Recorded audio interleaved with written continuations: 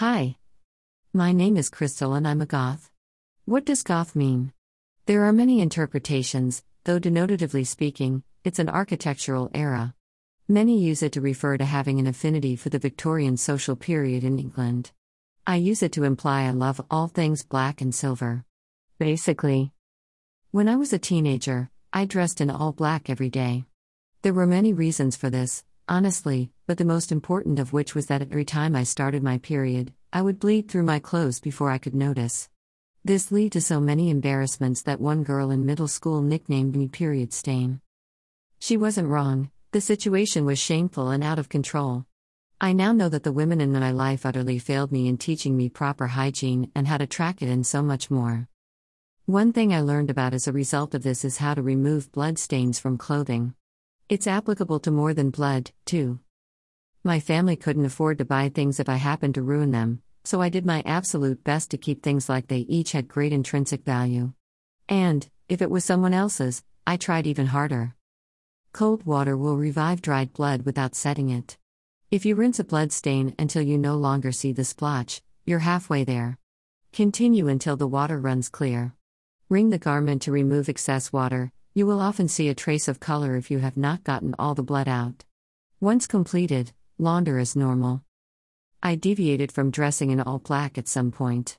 I allowed other people to influence my decisions of what I would put on myself, how I would adorn myself. The first place to tell me who I could or could not be were my parents. I was not allowed to wear makeup or dye my hair or even cut it. They said when I could afford to do it myself, then I could do whatever I wanted to. So, the first thing I did was get my hair cut to 2 inches in length all over. Then I bleached it and dyed it blue. I had to learn between choosing what I like to see and putting it on myself and learning how to make choices for aesthetic value. I could argue that I don't have to make choices for aesthetic value, but let's face it, this world is completely vain in nature. I was an ugly duckling when I made choices based on what I like to see on myself, such as blue-tinted glasses and blue hair. Blue just didn't suit me. I was inflamed and ruddy in complexion due to food intolerances I had yet to discover, and the blue made it even more apparent. I also had to learn a balance between choosing what I like to feel on my skin and what is aesthetically pleasing. Many times, as an individual carrying more weight than society deems necessary in this day and age, the two things did not come together. I have since learned about Torrid and I would recommend everyone shop there, honestly, if they are thick. Fit matters. All my life, I was squeezing into clothes built for flat-bellied models and upsized all over to fit fat people instead of going to a store that uses fat people as their base model. I love Torrid and I found out when my clothes fit properly, it was much easier to lose weight. I had better range of motion, my belly wasn't restricted by an improper fit which leads to better digestion, and I felt good because I wasn't being constantly reminded that I don't fit the mold the rest of humanity tells me I need to fit. In fact, I've had a poor self-image all my life, reinforced by pretty much everyone and everything around me. That was another reason to go to all black. I read in a cheesy romance novel. My sister was a romance novel addict. That was about this woman set up to be a fairy godmother to a fat woman in times of yore. So, she decided she could cure the fat woman's problems by making her magically skinny. Spoiler alert, it didn't work. Anyway, in this novel, this spiteful woman who was playing fairy godmother in order to grow up/mature ended up saying that skinny chicks should wear white and fat chicks should wear black because white tends to accentuate every single blemish, basically.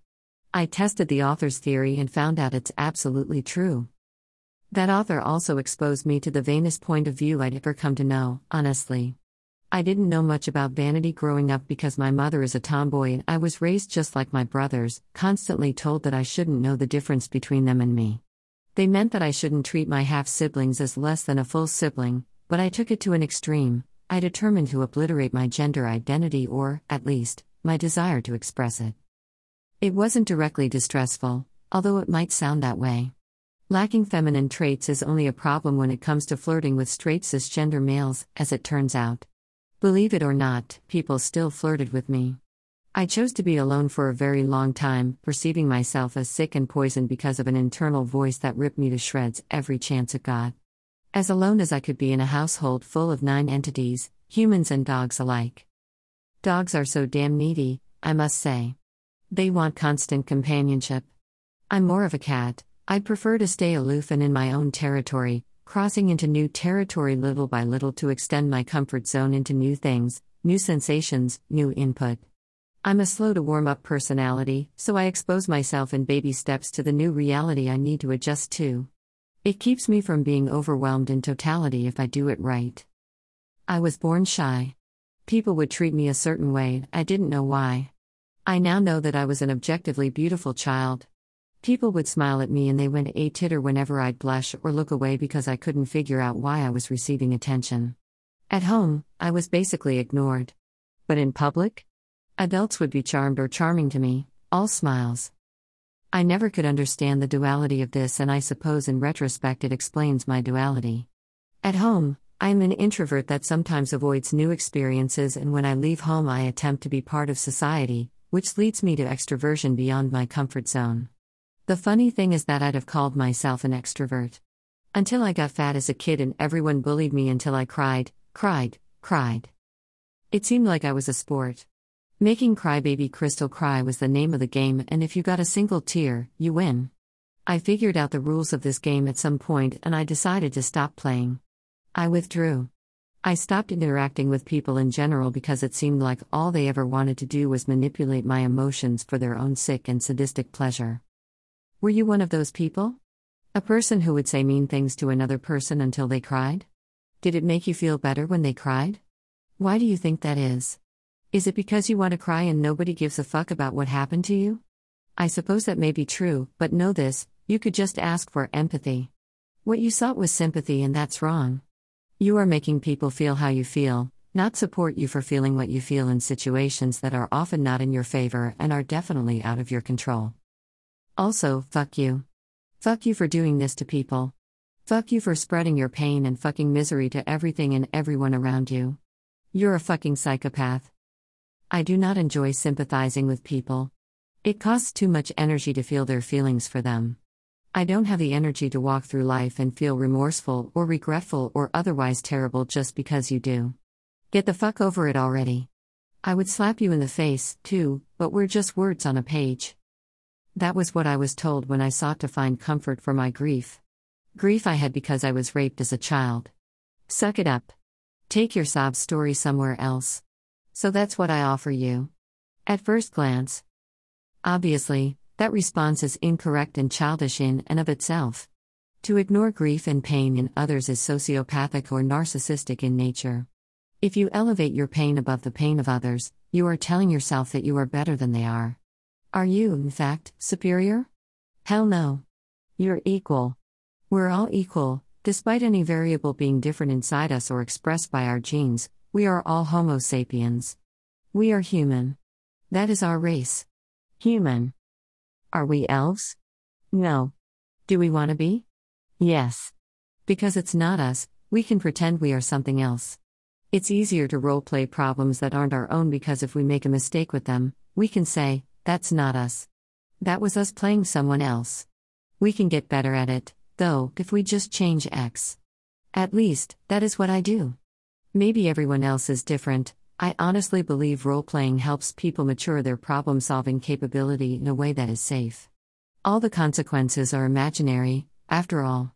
To mature one's problem-solving capability is to mature in responsibility, too, not to mention self-identity.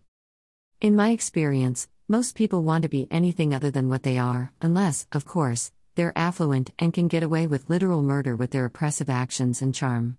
Especially if they are part of a larger group that has aces up their sleeves in the oppression game. There is a base culture permeating the United States of America. Rape culture.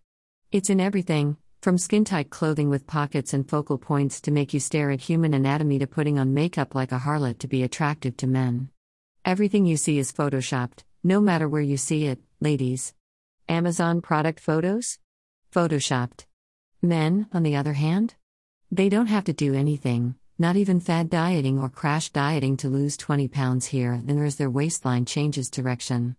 It's a double standard. Men are free to be comfortable just the way they are, but women must bend over backwards to earn their attention. I do not wish to bend over backwards. It has led me through periodic loneliness, of course. It has led me to begin relationships and later abandon them. I am not a conquest. I'm a human being. I deserve love and affection, just like every other human being does, too. Every living creature, actually. We are all struggling to grow until the day we cease to exist. Except now the whole rape culture is turning around to bite men, too. Now that women are starting to speak up and all, the toxic masculinity that created the culture is turning on itself like a viper. We are completely wrong. That's the message men receive. Especially young white men. They're now confused and don't know how to behave because they think everything they do is now rape. They're getting upset and angsty because the boundaries are unclear. It's turning into a real shit show, too, and then ultimately leads them to either shaming themselves completely and being unable to approach a woman, or they give in and become a rapist. It seems like the middle ground is not apparent, partly because some feminists are being too black and white in their approach to rape culture. And now for the part nobody wants to hear because nobody wants to be part of the problem. Women, you are part of the problem. I love each and every one of you. I respect you. You must defend your boundaries. However, telling men they are inherently evil is fucked up. They are not inherently evil for having sexual inclinations and desires, for wanting to approach ladies, for wanting to flirt. Your knee-jerk reaction to men flirting with you is hurting the entire species, and it's hurting me. If men felt comfortable enough to open a dialogue with me, I might actually get a fucking date, but no. You, feminazis, have to be bitches and make them feel like it's wrong to be human. Stop it. It's wrong to force people to do things against their will. That is your message. Consent. Stop mincing your fucking words and heaping shame onto an entire subset of humanity because you cannot articulate your issues with any efficacy. I'm sick of you blanket blaming an entire gender for issues you perpetuate with your infuriating silence. Stand up and defend yourself. Nobody else is going to do it for you. A real woman knows how to enforce her fucking boundaries. Grow up already. Men, you are part of the problem. I love each and every one of you. I respect you. You must defend your boundaries. However, telling yourself women are inherently evil is fucked up. They are not evil for wearing clothes that make them feel and look good. They are not asking for you to visualize being with them in body only. You must look at a human being as a person who has a spiritual body, an emotional body, a physical body, and a soul. You should wish to be with all four aspects of a person before you even go to the realm of sex. Stop looking at pornography, it only gives you bad ideas. Those women are given things to do those acts and then recorded because they are narcissists that want you to lust after them. They will do anything to get your lust. Stop giving in to the narcissistic, sociopathic idiots that are featured in pornography. Making love is nothing like fucking. A real man knows how to enforce his fucking boundaries. Grow up already. Everything in between men and women but human, you are part of the problem. I love each and every one of you. I respect you. You must defend your boundaries. Get the fuck off that pedestal, that high horse, and join the rest of us on the ground. You are part of the problem. By claiming you don't know your gender identity is bullshit. You are one or the other, or neither, and it does not change. Stop fucking around already and figure it the fuck out and act accordingly. Demand respect and be respectful. Grow up and learn how to enforce your boundaries and articulate your real problems instead of creating these imaginary problems for other people to bend over backwards and accommodate you for. You're a fucking narcissist, get over it. Self, you are part of the problem. For never speaking up, for never kicking and screaming and punching and yelling anytime a human violated your fucking boundaries. Grow up.